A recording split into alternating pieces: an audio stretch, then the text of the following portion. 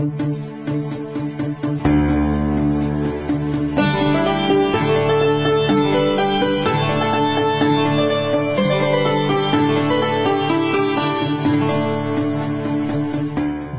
लैंगिक समानता र सामाजिक समावेशीकरणका सवालमा सूचनाको पहुँचका लागि हामी सबैको प्रयास। कार्यक्रम साझा पहल।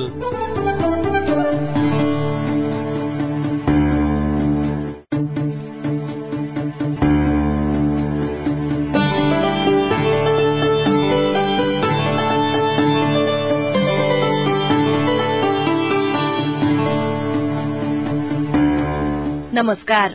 रेडियो कार्यक्रम साझा पहलमा तपाईलाई हार्दिक स्वागत छ। म सुशीला श्रेष्ठ अनि म लील प्रकाश चन्द।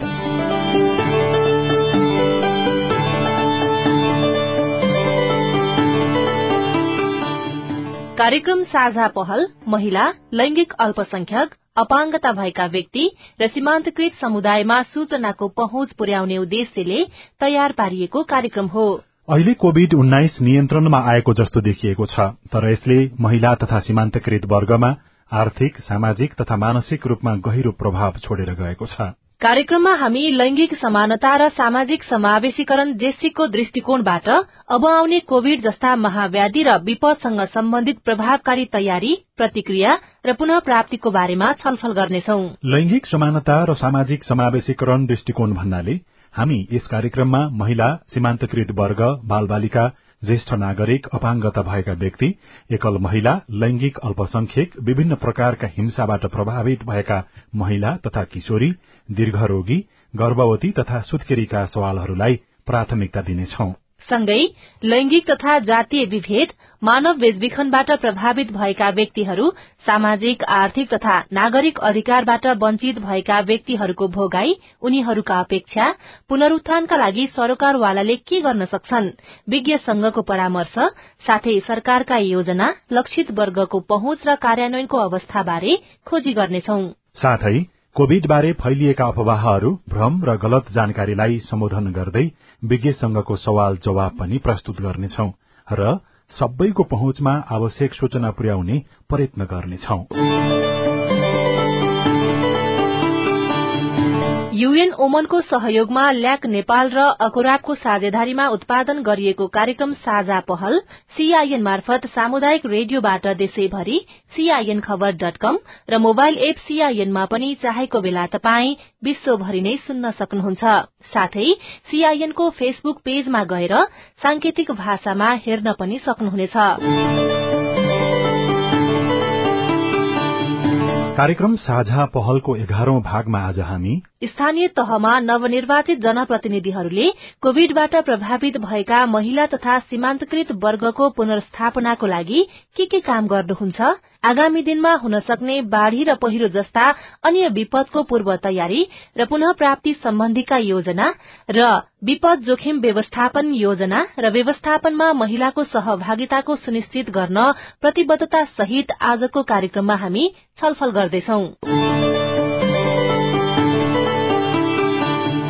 छलफलका लागि आज हामीसँग हुनुहुन्छ जनप्रतिनिधितर्फ बुटवल उपमहानगरपालिकाका उपप्रमुख सावित्र अर्याल, सर्लाहीको बरहथवा नगरपालिकाका प्रमुख कल्पना कुमारी कटुवाल, बाजुराको गौमूल गाउँपालिकाका उपाध्यक्ष सीता रोकाया थापा, राजदेवी नगरपालिका रौतहटका उपप्रमुख राजकुमारी देवी हुनुहुन्छ भने विज्ञका रूपमा समाजशास्त्री तथा मनोविमर्शकर्ता निर्जला भट्टराई हुनुहुन्छ। महिला अधिकारकर्मी र पत्रकारहरू पनि छलफलमा सहभागी हुनुहुन्छ। छलफललाई अघि बढ़ाउँदै हुनुहुन्छ सहकर्मी दीपक आचार्य। विशेष गरेर आजको कार्यक्रममा हामीले स्थानीय तहको निर्वाचनबाट अहिले निर्वाचित भएर आउनुभएका महिला उम्मेद्वारहरूले आगामी दिनहरूमा यो कोभिड-19 लगायतका विपत्तिहरू आउँदाखेरि फेरि पनि महिला र सीमान्तकृत वर्ग प्रभावित नहोस् भन्नका लागि कस्तो खालका योजनाहरू बनाएर अगाडि बढ्नु पर्दछ र हिजो कोभिडमा प्रभावित भएर आफ्नो रोजगारी गुमाएका, आफ्नो पेशा व्यवसाय गुमाएर विभिन्न समस्यामा परेका महिलाहरूको लागि विभिन्न कारणले मानसिक रूपमा विक्षिप्त भएका, कोभिडकै कारणले मानसिक समस्यामा पुगेका र विभिन्न चिन्तामा बाँचिरहेका महिला तथा सीमान्तकृत वर्गलाई पुनः प्राप्ति अर्थात रिकभरीको अवस्थामा ल्याउनको लागि के कस्ता कामहरू गर्नुपर्दछ भन्ने बारेमा आज हामी छलफल केन्द्रित गर्न गइरहेका छौं र सुरुमा म हाम्रो समाजशास्त्रीज्यूबाट नै प्रवेश गर्न चाहन्छु। त्यसपछि म हाम्रो प्रमुख उपप्रमुखज्यूहरूतर्फ लाग्छु। विशेष गरेर निर्जला भट्टराईजी, यो कोभिड पछाडि महिला तथा सीमान्तकृत वर्गलाई चाहिँ कस्तो खालको प्रभाव परेको छ, एउटा मनोवैज्ञानिक रूपले पनि, सामाजिक रूपले, आर्थिक रूपले, रोजगारको हिसाबले, र उहाँहरूलाई चाहिँ अब हाम्रो नवनिर्वाचित पालिकाका प्रमुख उपप्रमुखज्यूहरूले चाहिँ कस्ता खालका योजना ल्याएर उहाँहरूलाई सम्बोधन गर्नु पर्ला? धन्यवाद दीपक सर। हामी सबैलाई थाहा छ विपद भनेको के भनेर भन्दाखेरि छोटो वा लामो अवधिमा हुने कुनै पनि एक्कासी भए आइपर्ने गम्भीर समस्या हो हैन, जसले चाहिँ व्यापक रूपमा मानवीय र भौतिक, आर्थिक अथवा वातावरणीय क्षति चाहिँ ल्याउँछ हैन। र त्यो विपदमा चाहिँ कस्तो हुन्छ भन्दाखेरि हाम्रो समुदाय अथवा हाम्रो समाजको आफ्नै स्रोत साधनले मात्र नभ्याउने अथवा हाम्रो समाज समुदायको क्षमता भन्दा बाहिरको कुरा भनेर हामी भन्न सक्छौं, जसले चाहिँ हाम्रो मानवीय जीवनमा भौतिकमा होस् अथवा आर्थिक होस् अथवा वातावरणमा चाहिँ असर पारिरहेको हुन्छ। यसरी हामीले छोटोमा भन्दाखेरि विपदलाई बुझौं। अहिले अरू बेला हामी हाम्रो आफ्नै स्रोत साधनले हामी अगाडि बढिरहेका हुन्छौं भने विपदकालीन अवस्थामा हामीलाई हाम्रो आफ्नो आन्तरिक स्रोत साधनले मात्र नपुगेर बाह्य हाम्रो क्षमता भन्दा पनि समुदायको क्षमता भन्दा नि बाहिर गइरहेको हुन्छ हैन। र हामीले हाम्रो देशको अवस्था हेर्ने हो भने विपदको कुनै पनि खालको विपदका अवस्थाहरू हेर्ने हो भने 15 योजनाको आधार पत्रमा हेर्दाखेरि लगभग 500 वटा भन्दा बढी विपदका घटनाहरू चाहिँ यो 76, 77 देखि 81, 80-81 सम्म हुने चाहिँ आकलन गरिएको छ। त्यसै गरी गृह मन्त्रालयको एउटा तथ्याङ्क अनुसार चाहिँ दुर्घटनामा हुने मृत्युहरू बाहेकको अरू विपदमा चाहिँ प्रत्येक वर्ष चाहिँ 900 जनाको चाहिँ औसतमा चाहिँ भइरहेको अवस्था छ। त्यसै गरेर नेपालमा चाहिँ करिब वार्षिक रूपमा 6,40,000 मानिस चाहिँ प्राकृतिक विपदबाट, चाहे त्यो बाढी पहिरो होस्, चाहे त्यो ल्यान्डस्लाइड होस् हैन, यो जुन पहिरोहरू, बाढी पहिरो, आगलागी, कुनै पनि खालको विपदबाट चाहिँ लगभग 6,40,000 मानिसहरू चाहिँ प्रत्यक्ष अप्रत्यक्ष चाहिँ असर परिरहेको हुन्छ र 30,000 घर तथा भवनहरू पनि भत्किरहेको अवस्था चाहिँ देखाइरहेको छ। त्यसै गरी सड़क दुर्घटनामा पनि प्रत्येक वर्ष 2,000 नेपालीको ज्यान गइरहेको छ र 13,000 को कुनै न कुनै प्रकारको चाहिँ चोटपटक लागिरहेको अवस्था छ। र मैले विपदमा चाहिँ कसलाई असर पर्छ त भन्दाखेरि विशेष गरेर महिला र सीमान्तकृतलाई पर्छ हैन।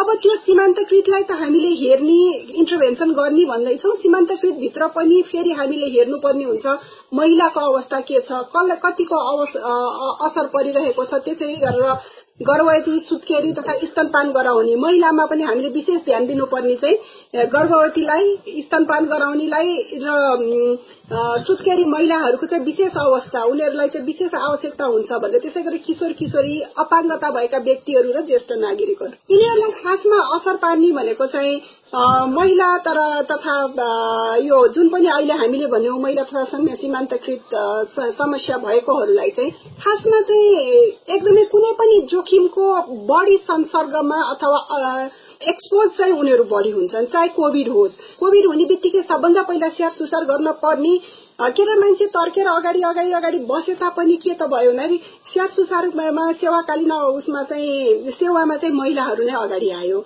अब त्यसपछि आयो बाढी पहिरो आओस्, जे आओस् हैन, त्यसले गर्दा जोखिममा उनीहरू हुन्छन्। यो विपदले गर्दाखेरि जुन हाम्रो घरबार विहीन भइरहेको अवस्थामा पनि कहाँ बस्ने, के गर्ने भन्नेमा पनि सबभन्दा धेरै असर महिला तथा अघि भनिएका महिला, बालबालिका, त्यसपछि आएर ज्येष्ठ नागरिकहरू र अपाङ्गता भएका र लैंगिक अल्पसंख्यकहरूलाई नै धेरै धेरै धेरै धेरै असर परिरहेको हुन्छ हैन। जसले गर्दाखेरि उनीहरू शिक्षा, स्वास्थ्य र घरेलु हिंसामा पनि धेरै असर परिरहेको चाहिँ देखिरहेको छ। र अब हामी जनप्रतिनिधि भएर काम गर्दाखेरि हामीले धेरै अहिलेसम्म के देखिरहेको छ भन्दाखेरि जब जोखिम हुन्छ, जो यो हाम्रो विपद पर्छ, विपदको अवस्थामा र त्यसपछिको अवस्थामा मात्र हामीले काम गरिरहेका छौं। हजुरहरू अब जनप्रतिनिधि भएको कारणले गर्दा हामीले के भन्छौं भन्दाखेरि अब डिजास्टर हुन्छ अथवा विपदकालीन अवस्था हुन्छ त्यसपछि हामी काम गर्छौं होइन कि त्यो अवस्था ननिम्ताउनको लागि हामीले के गर्ने हजुरहरूको कार्ययोजनामा त्यो चाहिँ आउनुपर्ने हुन्छ हैन भन्दाखेरि हामीले पूर्व तयारीमा हामी धेरै काम गर्यौं भने यतातिर पूर्व तयारीकै लागि हामीले योजनाहरू धेरै बनाउनलाई जोड दियौं भने यता विपदको चाहिँ कमी आउन सक्छ हैन चाहे अब अहिले कोभिड सिद्धियो भनौं मानव उदाहरणको लागि तर भोलिका दिनमा यो फेरि म्युटेसन भएर फेरि आउँछ भनेर त्यसमा हामी लाग्यौं भने कमी हुन सक्छ हैन त्यसरी चाहिँ हामीले पूर्व तयारीमा गर्यौं भने चाहिँ डिजास्टरलाई चाहिँ कम गर्न सकिन्छ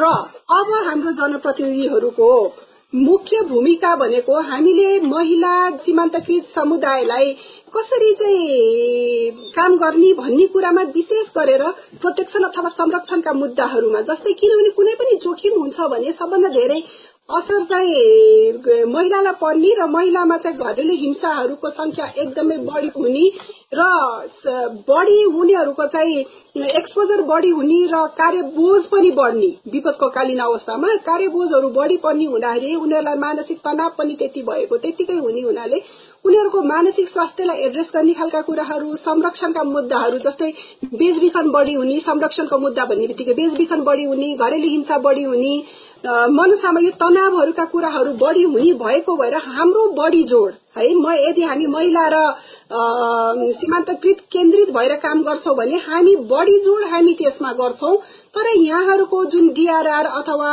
यो डिजास्टर यो विपदकालीन जुन योजना बनाउँदै हुनुहुन्छ अथवा बनिसकेको छ होला कतिपय पालिकाहरूमा किनभने हाम्रो संघीयमा हुन्छ प्रदेशमा हुन्छ र स्थानीयमा पनि डीआरआर यो योजना चाहिँ विपदकालीन योजनाहरू बनाइएको हुन्छ यदि तपाईहरुको पालिकामा बनाइएको छैन भने बनाउने सिलसिलामा हुनुहुन्छ भने यहाँहरू प्रोटेक्सनलाई संरक्षणलाई चाहिँ बढी तपाईहरुले जोड दिनै पर्छ।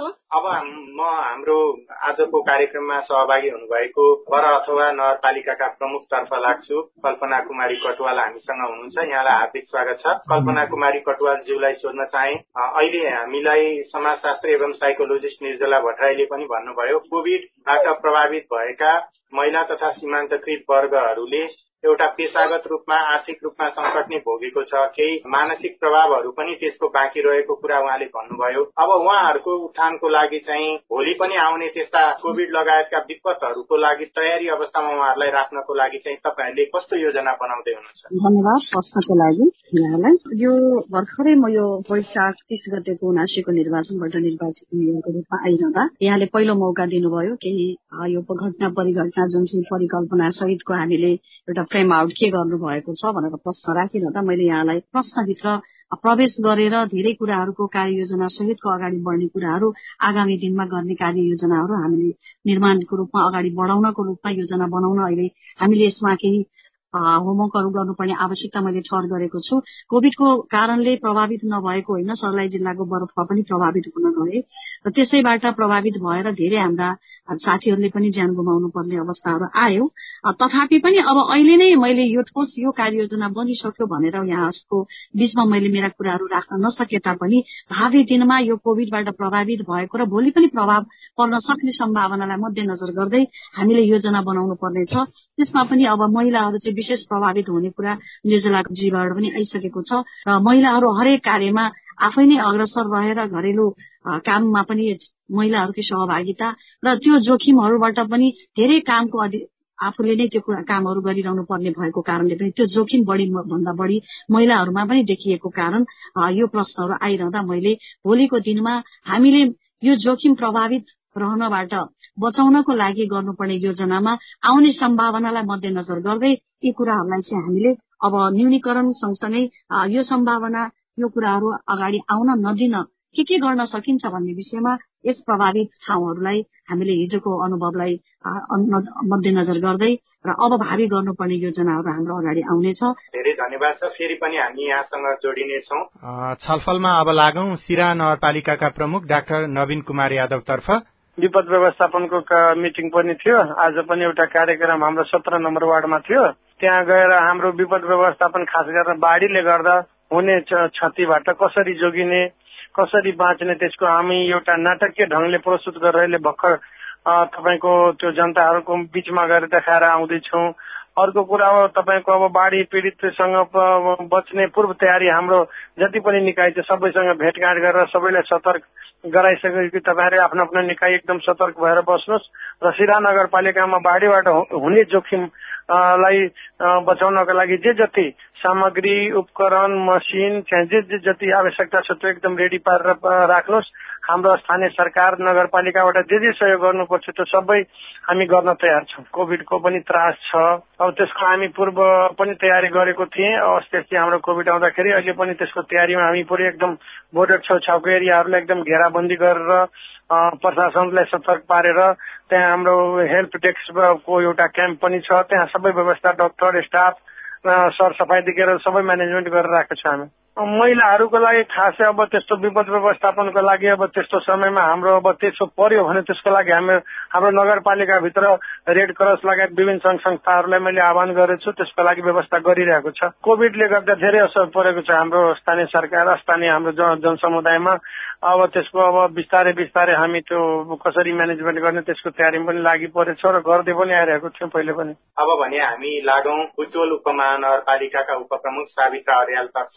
विशेष गरेर यहाँले लामो समय राजनीति गरिरहँदाखेरि पनि महिलाहरूका समस्याहरू सीमान्तकृत वर्गका समस्यासँगै जुझ्दै आउनु भएको छ, जसका कारणले आज जनताले तपाईँलाई चुनेका छन्। उहाँहरूको समस्या हिजोको दिनमा कोभिडको बेलामा पनि तपाईँहरू राहत उद्धारका लागि उहाँहरूको समस्याको लागि जुट्नु भएको थियो। अबका दिनहरूमा चाहिँ त्यस्तै समस्या नदोहोरियोस् भन्नका लागि अब नयाँ कार्यकालमा चाहिँ तपाईँहरूको योजना के हुन्छ?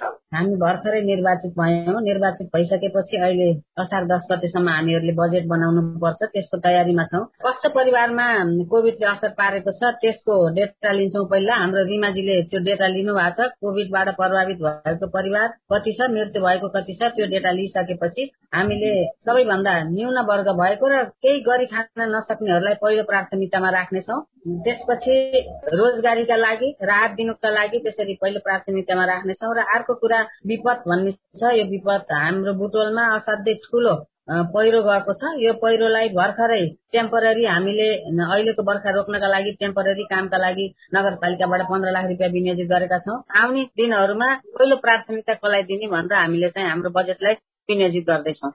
अब जस्तो पहिरोको समस्या पनि एकातिर छ, अर्को फेरि भनौँ न कोभिड फेरि नआउला भन्न नि सकिँदैन।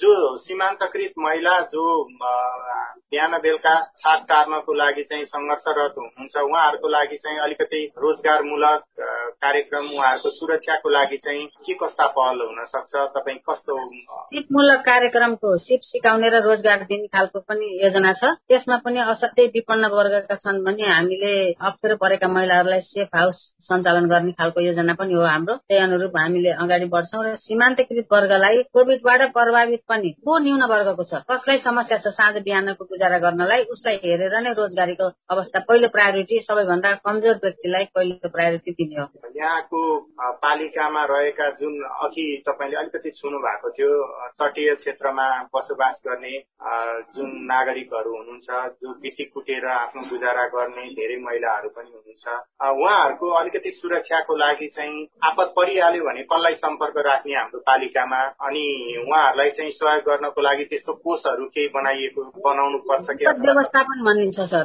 विपद व्यवस्थापन भनिन्छ। विपद व्यवस्थापनमा हामीले सम्पर्क राख्नुपर्छ। त्यस्तो अप्ठ्यारै पर्यो भने विपद व्यवस्थापनले नउठाए हामी जनप्रतिनिधि छौं, हामीलाई सिधै सम्पर्क गरेर पनि हामीले विपदसित उहाँहरूलाई गरिदिन्छौँ, भेट गराइदिन्छौँ र हामीले चाहिँ त्यो समस्या चाहिँ समाधान गर्छौँ। हुन्छ, यहाँलाई धेरै धेरै धन्यवाद छ। अब हामी गौमूल गाउँपालिकाका उपाध्यक्ष सीता थापातर्फ लाग्छौं।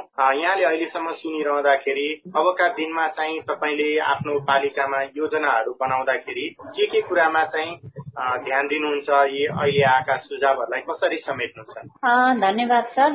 मैले कुराहरू त थुप्रै सुने, तर योजनाबद्ध तरिकाले विपदमा परेका सीमान्तकृत महिला दिदीबहिनीहरूको सवालमा चाहिँ म यो 5 वर्ष म पुनः दोहोरिएको पनि हो होइन, यो आफ्नो कार्यकाल 5 वर्ष कार्यकाल सकेर र मैले 5 वर्षभित्र महिला दिदीबहिनीहरूसँगै अब उनीहरूका समस्यालाई लिँदाखेरि चाहिँ अब उनीहरूको सवाललाई अब समस्याहरू थुप्रै छन्। ती थुप्रै समस्यालाई पनि हामी अब एकदम नीतिगत तरिकाले अगाडि यदि बढेनौं र कानूनी रूपमा त्यो कुराको कार्यान्वयन भएन भने हामीले त्यो कुराहरू गर्न सक्ने स्थितिमा छैनौं।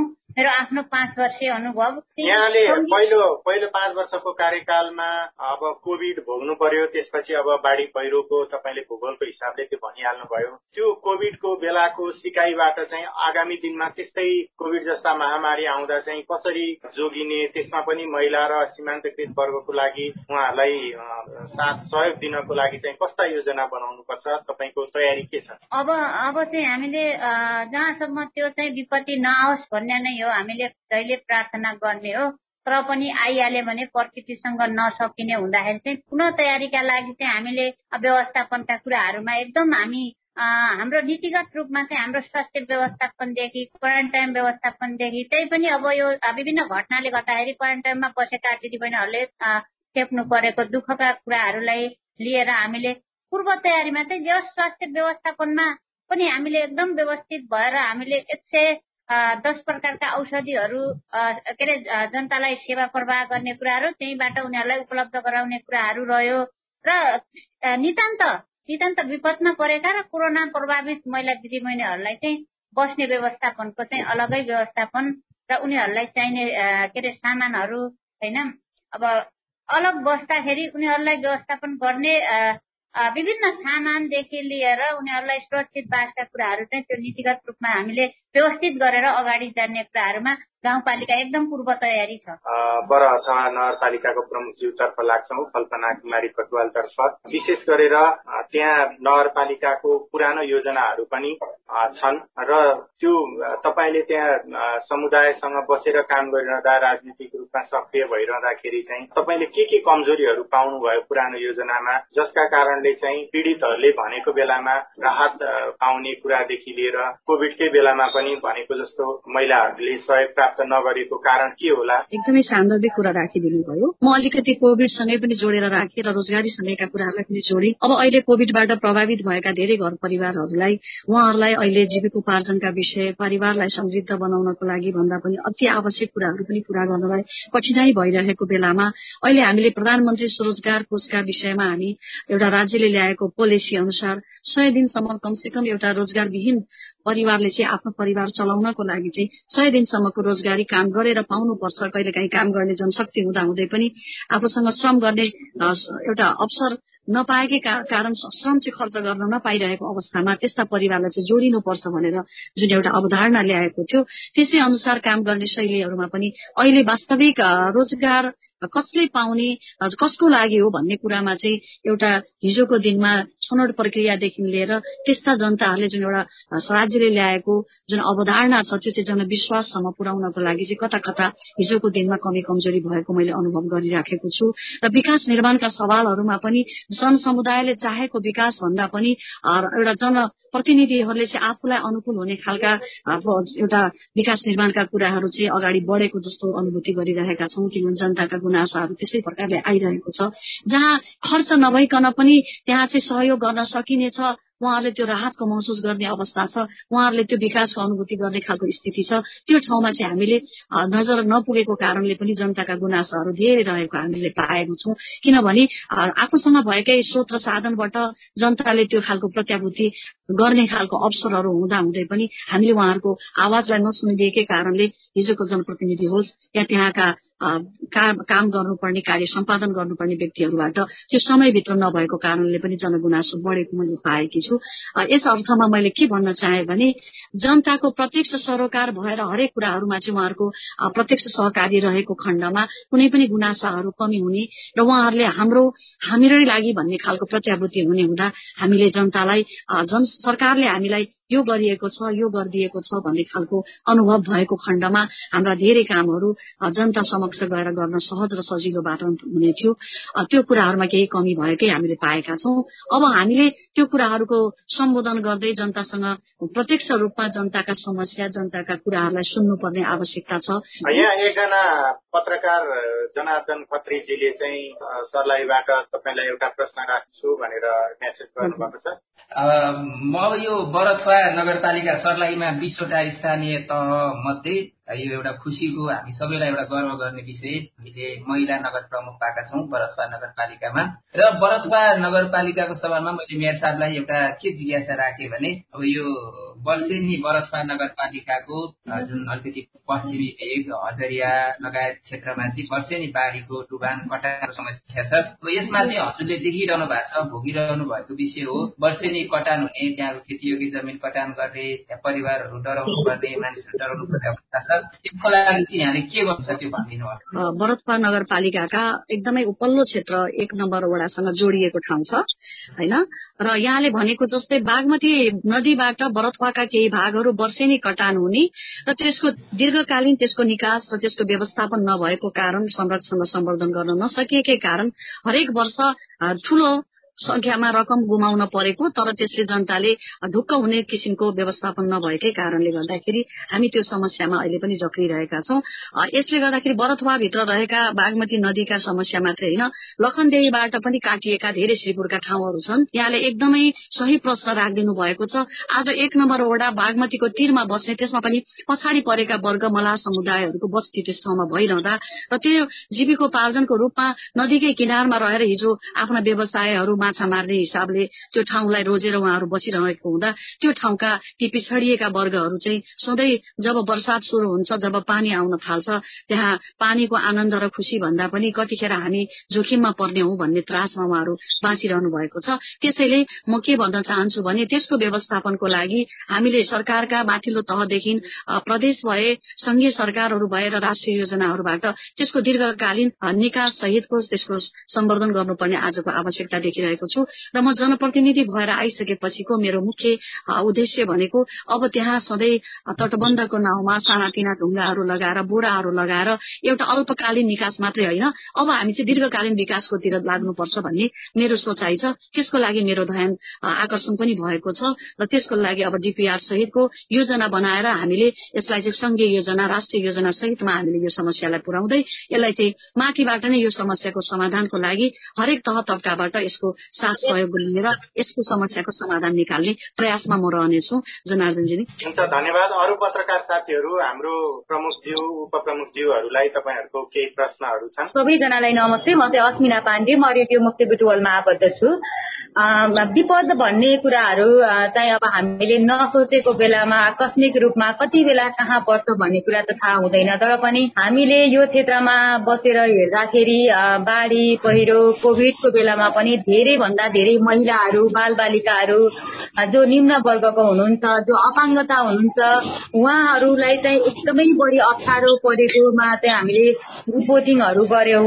अब अहिलेसम्मको पहिलो नेतृत्वले जति काम गर्नुभयो त्यो आफ्नो ठाउँमा छ, तर अब यहाँहरू सबैजनाले अहिले नागरिकहरूको मत लिएर जनप्रतिनिधि भएर आइसके पछाडि त्यो वर्गका महिलाहरू अनि त्यो वर्गका नागरिकहरूलाई चाहिँ विपद व्यवस्थापनमा सबैभन्दा पहिला मेरो अभिभावक, मेरो सरकार, मेरो नजिकको सरकार छ। म चाहिँ बिहान साँझ भोकै बस्नु पर्दैन, मैले आफ्नो घरमा अन्न पानी छैन भने चाहिँ मेरो सरकारले मलाई बिहान साँझ चाहिँ चुलो बालिदिने काम गर्छ भन्ने ढंगको नीति तथा कार्यक्रममा पनि उपप्रमुखहरूकै बढी त्यहाँ उहाँहरूले नै बजेट प्रस्तुत गर्नुहुन्छ, उहाँको बढी भूमिका पनि हुन्छ र धेरै विषयमा यहाँहरू संयोजक भएर काम गरिरहनु भएको हुँदाखेरि पनि यो विषयलाई चाहिँ अलिक चोटिलो ढंगबाट, अलिकति धेरै बजेट छुट्याउने ढंगबाट गरिन्छ हुन्छ भन्ने भन्दा पनि यो मेरो पालामा, मेरो कार्यकालमा चाहिँ म यो गर्छु है भन्ने ढंगबाट लाग्नु भयो भने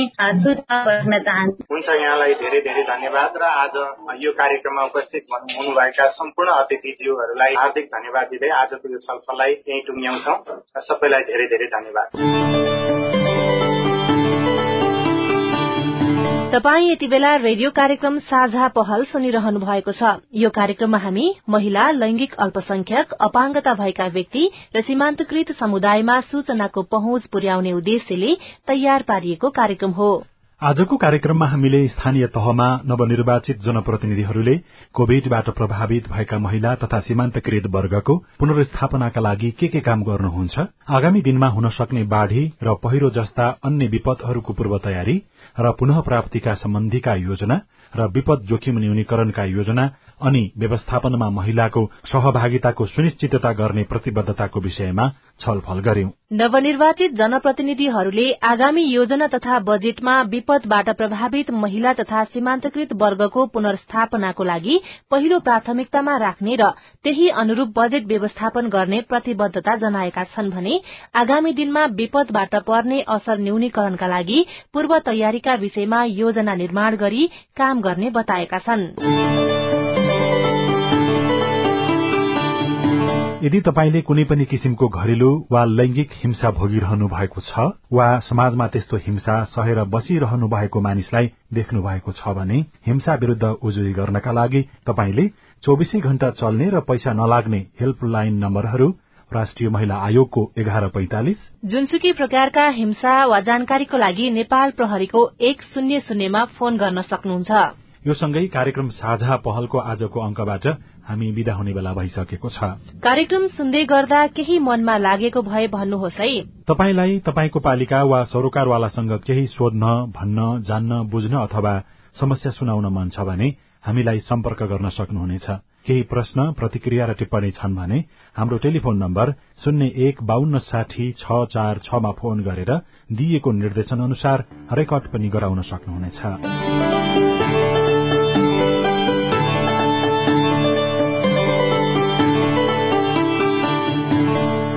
आजका लागि प्राविधिक साथी सुभाष पन्तलाई धन्यवाद दिँदै कार्यक्रमलाई सांकेतिक भाषामा अनुवाद गर्ने साथी उमा पौडेललाई पनि धन्यवाद दिँदै अहिलेको रेडियो कार्यक्रम साझा पहलबाट म सुशीला श्रेष्ठ अनि म लील प्रकाश चन्द पनि बिदा भए। नमस्कार।